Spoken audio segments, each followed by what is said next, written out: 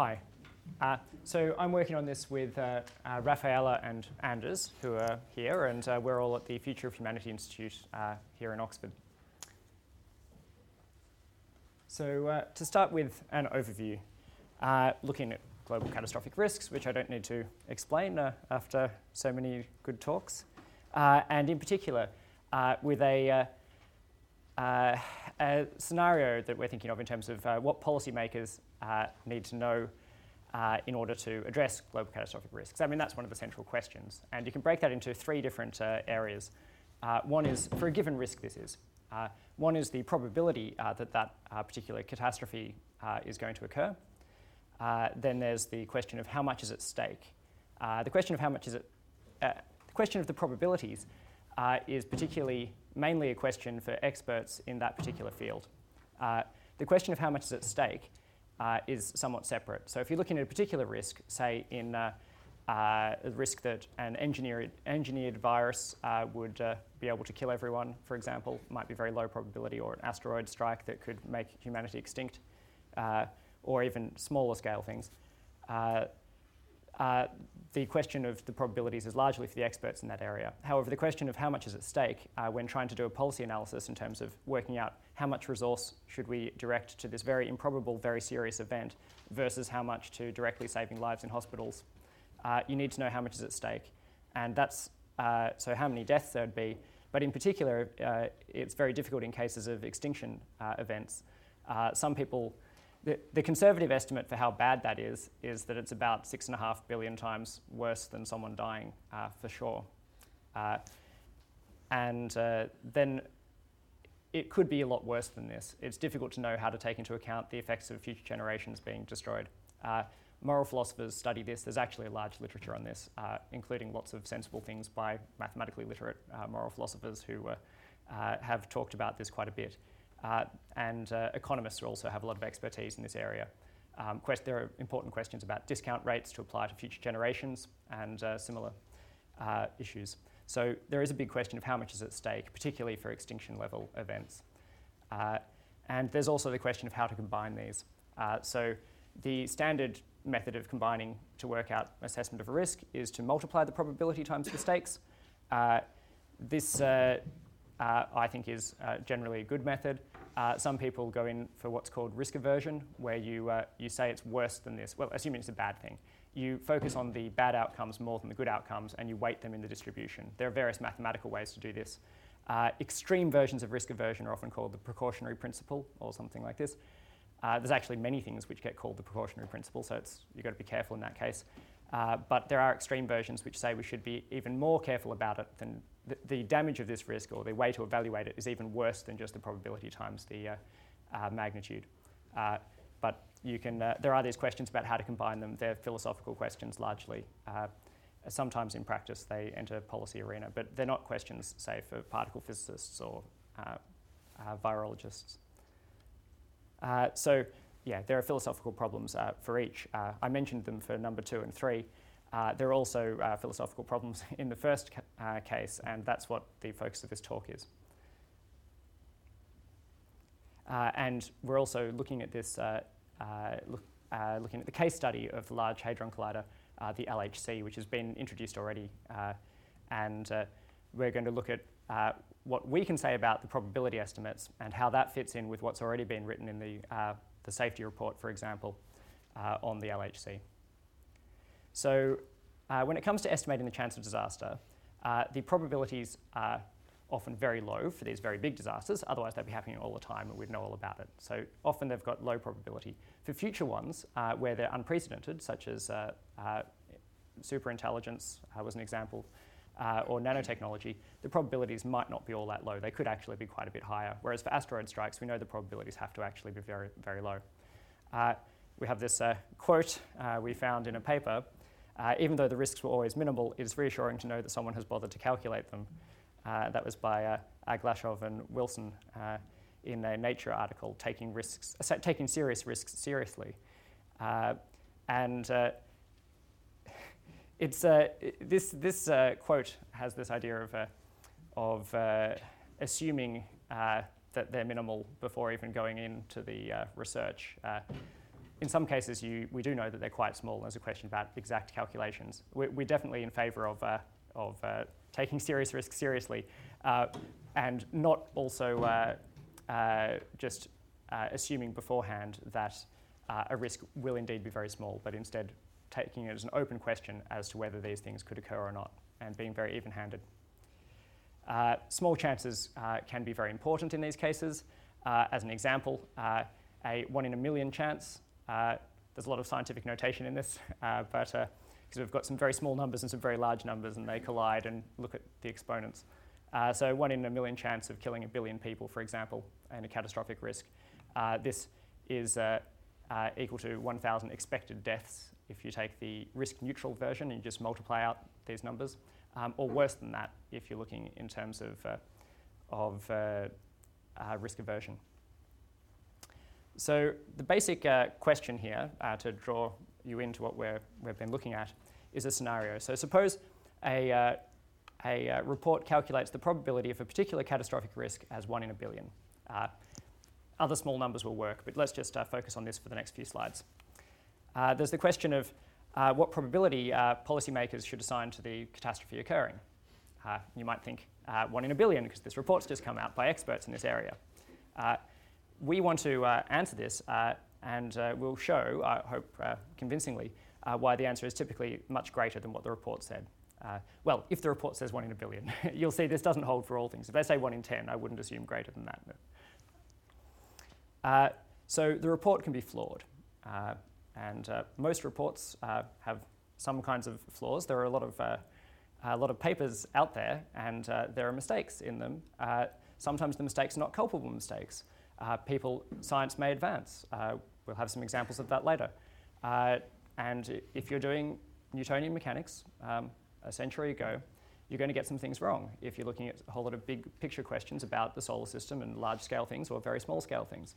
It wasn't their fault, but they did get things wrong. If we're just trying to work out what the chance of people getting things wrong is, we're not working out whether we should blame these people about these things, but trying to take a realistic big picture idea that science could advance a lot, things could be very different, people can make mistakes. So the chance is much larger than 1 in a billion. In fact, it's more like 1 in 1,000. It's hard to get accurate estimates on this type of thing. But consider a sample of 1,000 serious peer-reviewed reports and think to yourself how many of them are going to contain some mistake in the argument, either through the underlying theory being incorrect in an important way or a similar thing, even a calculation error. More than 1 in 1,000 reports claim false things. The 1 in a billion that the report gave us is instead the chance that the catastrophe will occur given that the argument is sound. So it's actually a conditional probability that we've found at the end of the report. It's stated normally as an unconditional probability, just 1 in a billion, but really it's the probability given that everything else that's preceded it in the argument, often many pages of complex reasoning, is sound. So there's a nice way to present this. So this square here represents the argument's view, and I don't know if you can see, I tried to lighten the background for this slide so this would come out. But here we have a black rectangle at the bottom here as part of a larger square, most of which is white. So this is the idea that the black area corresponds to, in probability space, to the catastrophe occurring, and the white area corresponds to it not occurring.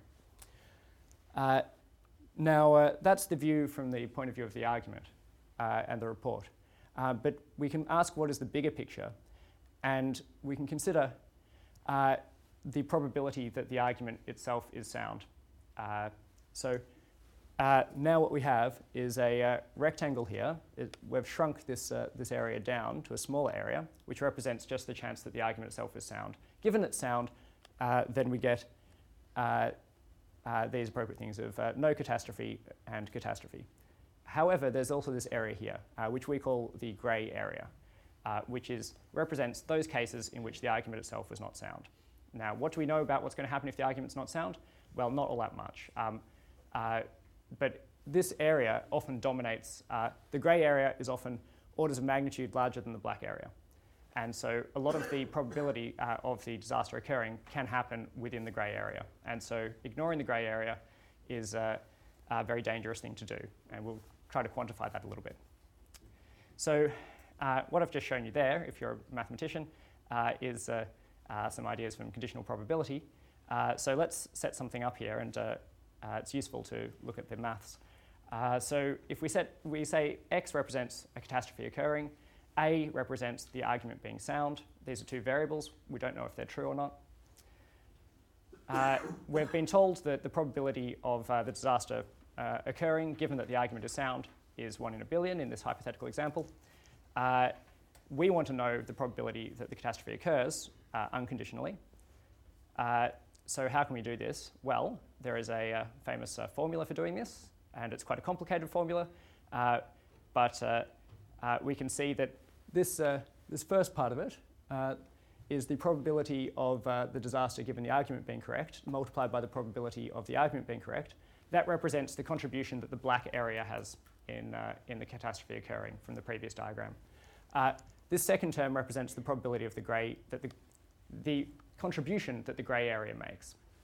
And it's the probability of the disaster occurring given that the argument is unsound, multiplied by the probability of the argument being unsound.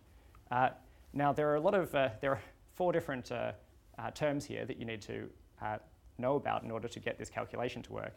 And it's not easy, but sometimes you can use some approximations. So we know this first one is the result from our hypothetical report, 1 in a billion. Then we've got to consider the probability that the argument is unsound. And we were saying before that it would seem very brave to say that it's got less than 1 in 1,000 chance of it being flawed in some important way. So in that case, we can get estimates for these things. And the final part is very hard to estimate. That's the probability that the catastrophe occurs given that the argument wasn't sound.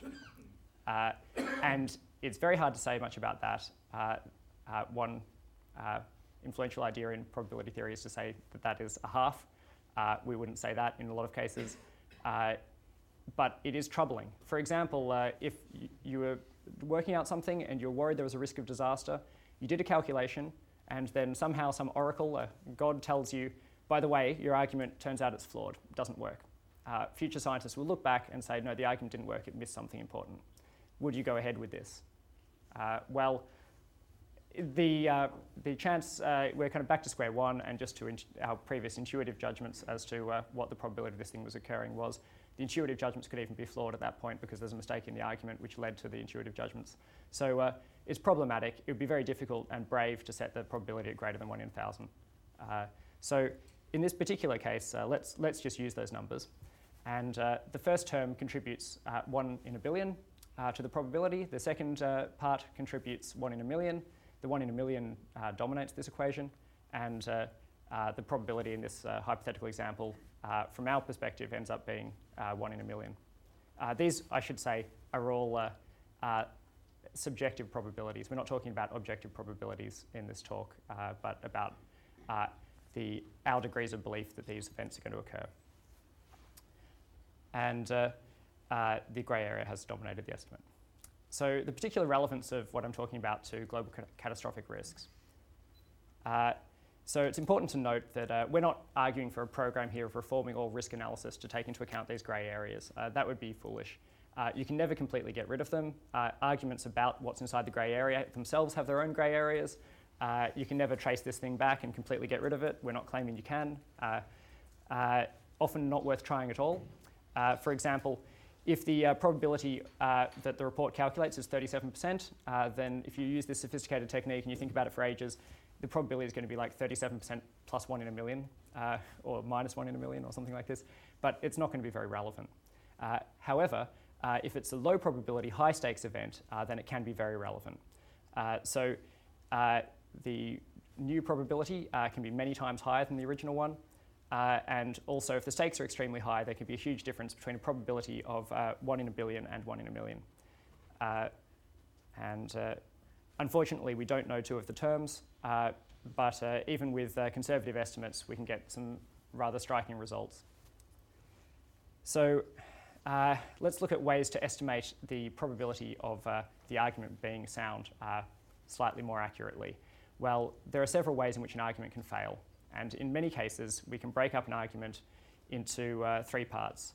The theory, which is the background theory behind the argument, the model that the argument uses and constructs within that theory, and then the calculations that are used in order to determine the probability. If any of these fail, then the argument's unsound. You can't always break it down this cleanly, but in some cases you can, and it's very useful to do it. In the case we're going to illustrate, you can break it down. So the first one of these, theory. Arguments are typically based,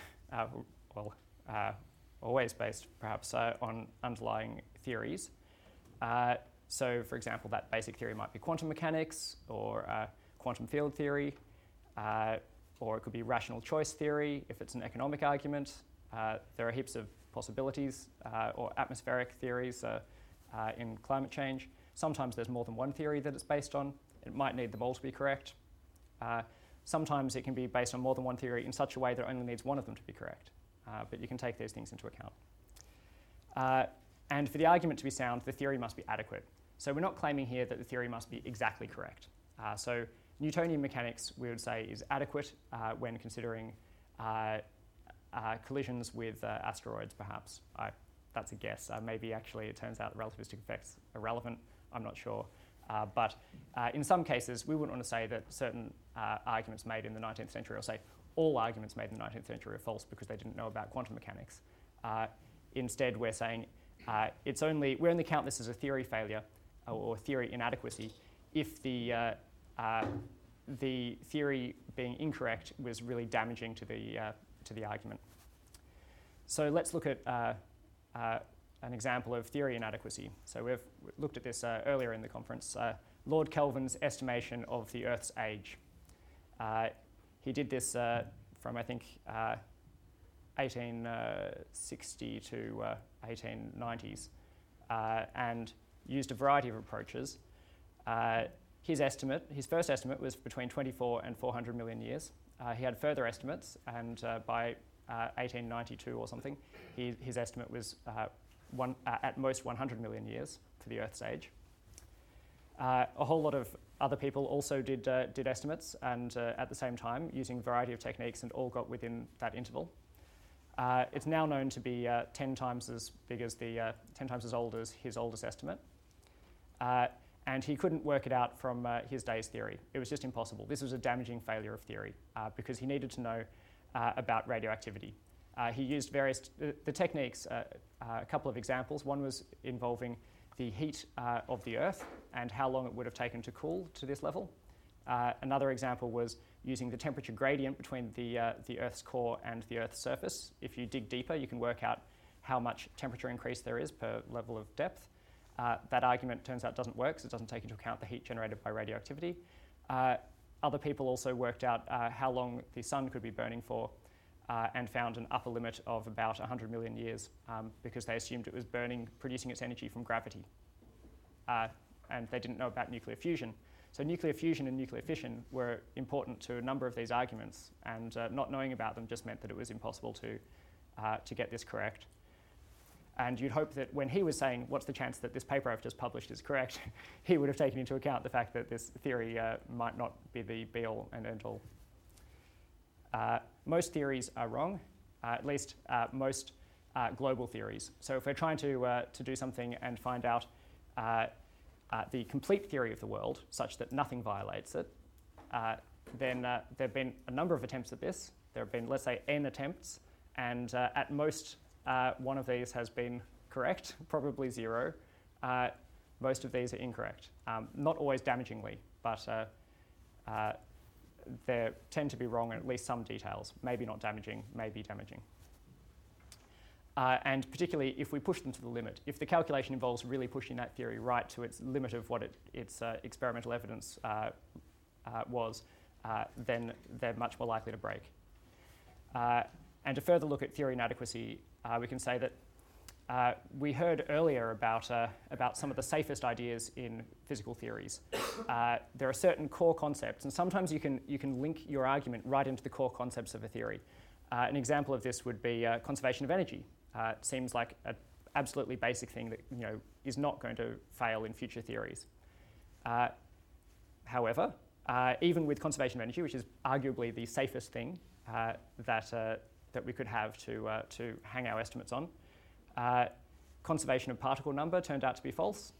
This was thought to be true beforehand. In the conflict we looked at earlier, I think it was in Mangano's paper, about where they thought that conservation of energy might have been false.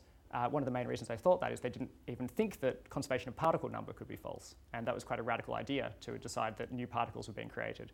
That was potentially an even safer seeming principle beforehand from the classical era. And it turned out to be wrong.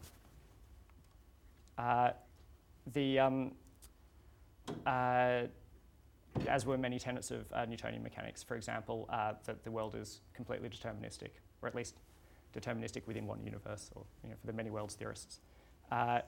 And there are a number of things in Newtonian mechanics which were just wrong and were thought to be absolutely fundamental and bedrock. Even conservation of energy is locally violated in quantum vacuum, so we've seen that earlier as well.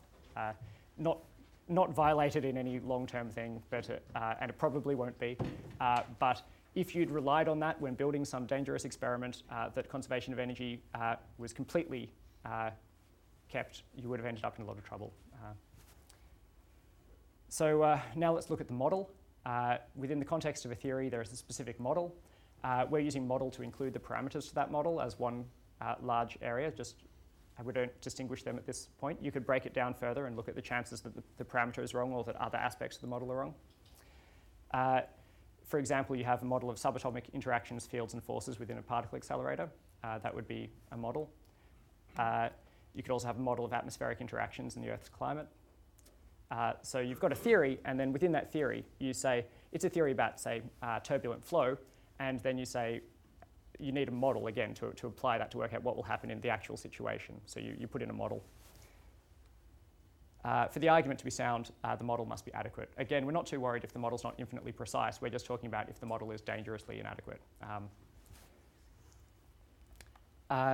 So an example of model inadequacy, another thing we've already seen, I like the way that quite a few things have been brought back together in this conference. The Castle Bravo experiment, that's a photograph of the Castle Bravo experiment. It was a thermonuclear bomb detonated in the Pacific. They modelled the lithium-6 reaction, one of the isotopes of lithium. However, they completely ignored the reaction in lithium-7, which they thought would be not contributory to the reaction. And there was an expected yield of 4 to 6 megatons. The actual yield was 15 megatons. So it turned out that lithium-7 was the key to understanding what was going to happen in this bomb, and their model failed because their model wasn't broad enough. It only considered the lithium-6 reaction. They got that wrong. They were being very careful. There was a lot of money at stake. There was a lot of, this is important stuff with serious scientists working on it. They just got it wrong. This happens. We're not blaming the scientists. Just the point is that this stuff happens even if you're really good. We had another example of the model that it's not a scientific model for the sake of doing science, but a model for prediction for another area in Lloyd's Insurance where there's a lot of money at stake for predicting Katrina. The models didn't deal with the levee breaking. They got it wrong by orders of magnitude in the damage. And another example is the Mars Climate Orbiter, where there was a metric to imperial conversion mistake, where the orbiter was expecting metric and the ground software was using, expecting metric force to be measured in newtons, and the other one used pounds for force, which I didn't even know was a measure of force in the imperial system. Now, calculations. Once a model has been chosen, you need detailed calculations to determine if a catastrophe is going to occur.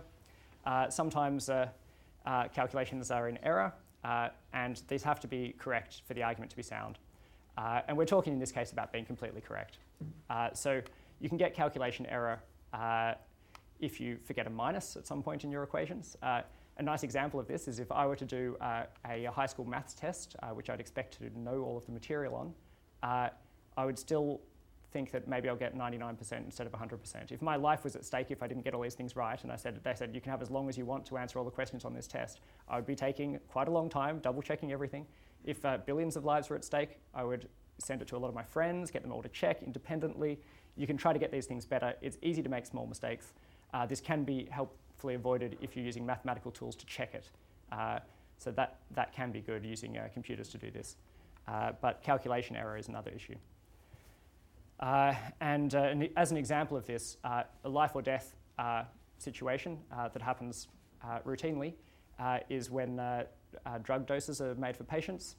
And this is a literal life or death context. They're very easy calculations, often dividing something by 50 or something like that. That's pretty easy. And maybe then adding something on. And there's been a study of this that found about 1% of them were incorrect. So there are a number of, that's just in the calculation. More of them were incorrect. It's about quadruple that if you look at all mistakes. But calculation mistakes is about 1% of these decisions on drug charts, or between 0.5% and 4% across the studies. And just to look at general argument failure, one way that you might be able to look at that is through paper retractions. There have been some studies of retractions of published papers. And of all the papers in PubMed from 1950 to 2004, this is a large database of 9 million articles across 4,000 journals. It's found that over 1 in 20,000 were retracted. This was, you might think, well, of course there's some rubbish out there that gets retracted, but it was actually more frequent in the high impact journals. So more of the things we normally think of as good science were getting retracted than the bad science. You might wonder about that. The most probable reason is that there's more scrutiny of the high impact journals. And when this was taken into account, from some of the estimates, it looked like it should actually end up being about 1 in 1,000 or 1 in 100 that to getting retracted if they were subjected to the same level of scrutiny. And that's retracted. You've got to be seriously wrong to get retracted. That's not just arguments that ended up being wrong 100 years later and we say, we don't blame you, we see where you're coming from, or there were two competing theories and they each deserved their own papers. Even you couldn't tell at the time which one was correct. This is actual retractions. So we're talking kind of 1 in 20,000 or something, or maybe 1 in 1,000, 1 in 100. We're not talking 1 in a million chance or 1 in a billion chance. The chance that the paper is wrong is much higher than some of the probabilities that these things are estimating for disaster.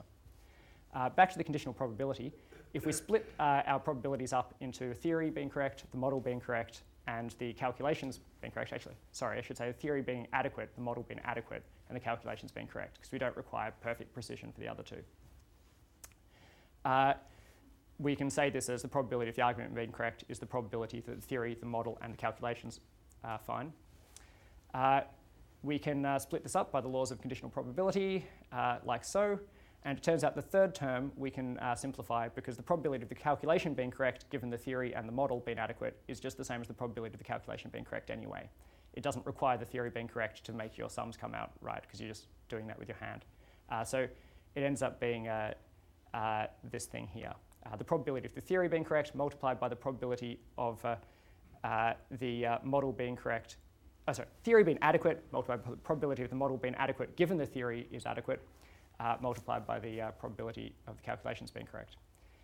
And for small values, so when we reverse these and look at the probability that they're false, to just focus on that. Since we've often got very small values, you can approximate it by adding together these different components. So the probability of the argument being incorrect is roughly equal to the probability of the theory being incorrect plus the model being incorrect plus the calculations being incorrect, because it can go wrong in any one of those ways. This doesn't take into account the fact it could go wrong in multiple of those ways simultaneously, which is a second order effect, but it's roughly correct. So let's look at the Large Hadron Collider. We've had some explanation of this already, and it's a very impressive, very large, very expensive piece of machinery. It's the world's largest particle accelerator. And it's beginning operation this year at the moment. Maybe that'll be pushed back further. I had a comment here that said that it was unprecedented in its energy level. Okay, but it turns out it may not be unprecedented. There's a whole big question about this. If nature has been doing these things already, it's unprecedented on a human level. Risks, black holes, strangelets. We've had talk about these things before. Vacuum collapse is even more hypothetical, or other risks. There are arguments about this. One is the Hawking radiation argument, which says particular about black holes, that they should be irradiating due to Hawking radiation and disappearing and not causing a problem.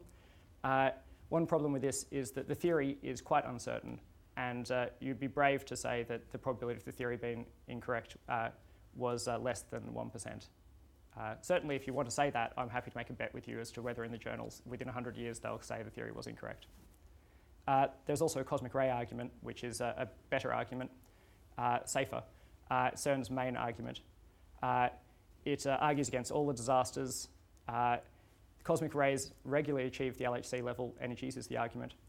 There are a few problems with this to do with anthropic reasoning and low net momentum. We've heard about these before. They've been corrected for, and it wouldn't have worked without them. There was serious failure of case to consider in both cases, but it has been adjusted for these. But what's the probability that there's another such problem? So let's just look at this argument and talk about a few things about whether the theory, model, and calculations are likely to be correct, or how correct. I think they're likely to be correct, more than a half chance. Quantum field theory is the, or some relativistic version of quantum mechanics is the basis behind this. And we're building the LHC to determine which version of this is correct. So we don't know the theory that's behind it, but maybe we've got it into a small envelope of possible theories. But we know that we're building it to check if the theory is correct, so we're certainly not completely certain on that. The paper by Giddings and Mangano allows for several different versions of the theory, which is a good feature of the paper that makes it safer. What is the probability that there's a major problem here? Maybe 1 in 100, 1 in 1,000 with the theory. If you think in 500 years' time, will we look back and say this theory was actually everything and that there was no extra issue? Or are we like people in Newton's time? Very hard to estimate, maybe in those kinds of ballparks. Model. The model is of the LHC and the energies it could produce, but also there's models in the argument of stars and galaxies. There are a whole lot of things to do with, we have to know how many stars there are in order to work out how likely it is that one would already have been hit. We have to know how old they are. We have to know a lot of things about this. Both these need to be correct. There are many steps in the reasoning. In fact, in Da's early paper on this, there's about 30 steps in a row that we've looked at this. They all need to be correct for it to work. If there was only a 1 in 1,000 chance that each of the numbers and things in each step were incorrect, or there was a major missing area, it would still lead to a 3% chance of failure of the argument. It's similar in the newer paper by Giddings and Mangano. Maybe there's a 1 in 100 chance, maybe 1 in 1,000 chance of, in fact, there's a, of the model being inadequate. What about the calculations being correct? Well, they've been peer-reviewed, which is good. That helps. And possibly electronically checked, we can find out. Maybe 1 in 1,000 chance of incorrect thing in the calculations, maybe 1 in 100,000. So if we want to estimate the grey area, we can put these things together. And this is a table where we've got these first 3 areas make up the probability that the argument fails by a different category, the theory, the model, and the calculation. Put in those upper and lower bounds that we've got. And then also you have estimates of the probability of the disaster occurring given that the argument doesn't work. Maybe 1 in 100, maybe 1 in 1,000, maybe 1 in 10,000. And you can get a kind of a range on the probability of X given these things. And you can see that whereas the calculated probability of the disaster occurring in the paper was more like 1 in 10 to the power of 22, so amazingly astronomically small, these types of numbers that we get dominate that. So the grey areas are dominating the risk. If one way to say that is if the threat occurs, it won't be because a 1 in 10 to the power of 22 event occurred. It'll be because the theory was mistaken. So what's CERN's estimate of the probability that the argument's incorrect? Well, it'd be good to know. Do they think that the argument has a less than 1 in a million chance that there's a major flaw found? If so, I'm happy to take a bet with them that I'll give them $10, and if a flaw is found in the next 50 years, they'll give me $10 million. I don't think that they would make that bet. But these are the numbers that they're using to say that about this risk. So I think policymakers should be somewhat skeptical about this and think about these areas of the argument being wrong. In terms of re-evaluating, I'm almost done. At this level of probability that we've got now, we need to consider the stakes. In the paper, the safety assessment report, they don't look at the stakes. They don't think about the ethics of future generations, how should we take this into account, because the probability is so small that they think that's not going to be relevant. But if the probability actually ends up as 1 in a million or something like this from our position of uncertainty, then you do have to consider it, because the stakes are at least 6 billion deaths if these disasters occur. And the value of risk, even if you're risk neutral, it's 6,000 deaths, or it's worse in some versions of precautionary principle and risk aversion. It's an important risk. This is the type of risk we actually need to think about and get people to look at, including some non-physicists. CERN needs to investigate it further. And I agree that experts are needed to do these things, and the appropriate people to judge this should be experts, but not just experts in physics, because there are arguments like this which philosophers, the group of us, well, we're kind of philosophers and physicists and neuroscientists, have come up with, seem to be able to show that we didn't have the numbers we were looking for. Even though the paper may well be correct, there's this, probably is, there are these extra chances that it's incorrect, and they end up dominating the equations. And also more work to reduce the grey areas, which you could do with papers that really try more independent approaches. Ways to reduce grey areas. Multiple independent arguments is definitely a good approach, and there's some of that definitely already in Giddings and Mangano's paper.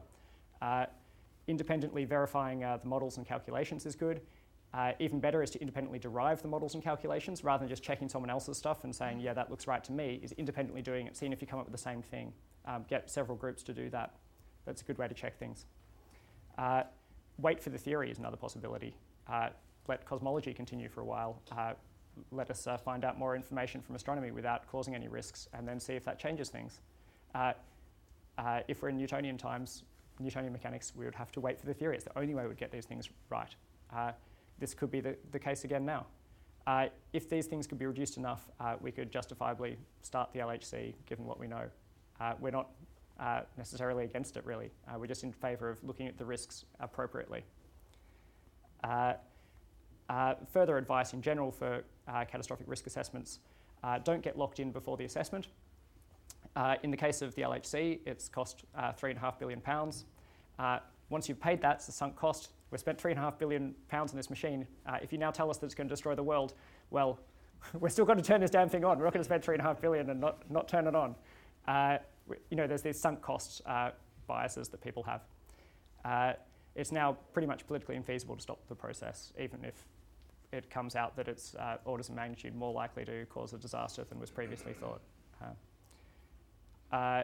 You need to use an interdisciplinary group because there are benefits like this that I think we've been able to add, and there'd be probably other benefits that economists would be able to add, which I can't think of because I'm not an economist. This is important. You need experts, but not necessarily just experts in physics. All of the people on the safety assessment group are physicists. I've already said that. And to be careful not to prejudge the issue, potentially using a red and blue team, setting up your force into two groups, some of which trying to argue it is going to happen, some to argue it's not going to happen, get them thinking about this. And welcome outside criticism is a good move. And as I say, that's cheap interdisciplinarity. Because you get a whole lot of other people saying, hey, like us, saying, hey, that's not right, there's this thing that needs to be fixed. If you welcome that, then you get this much wider group of people researching these risks. And that's it.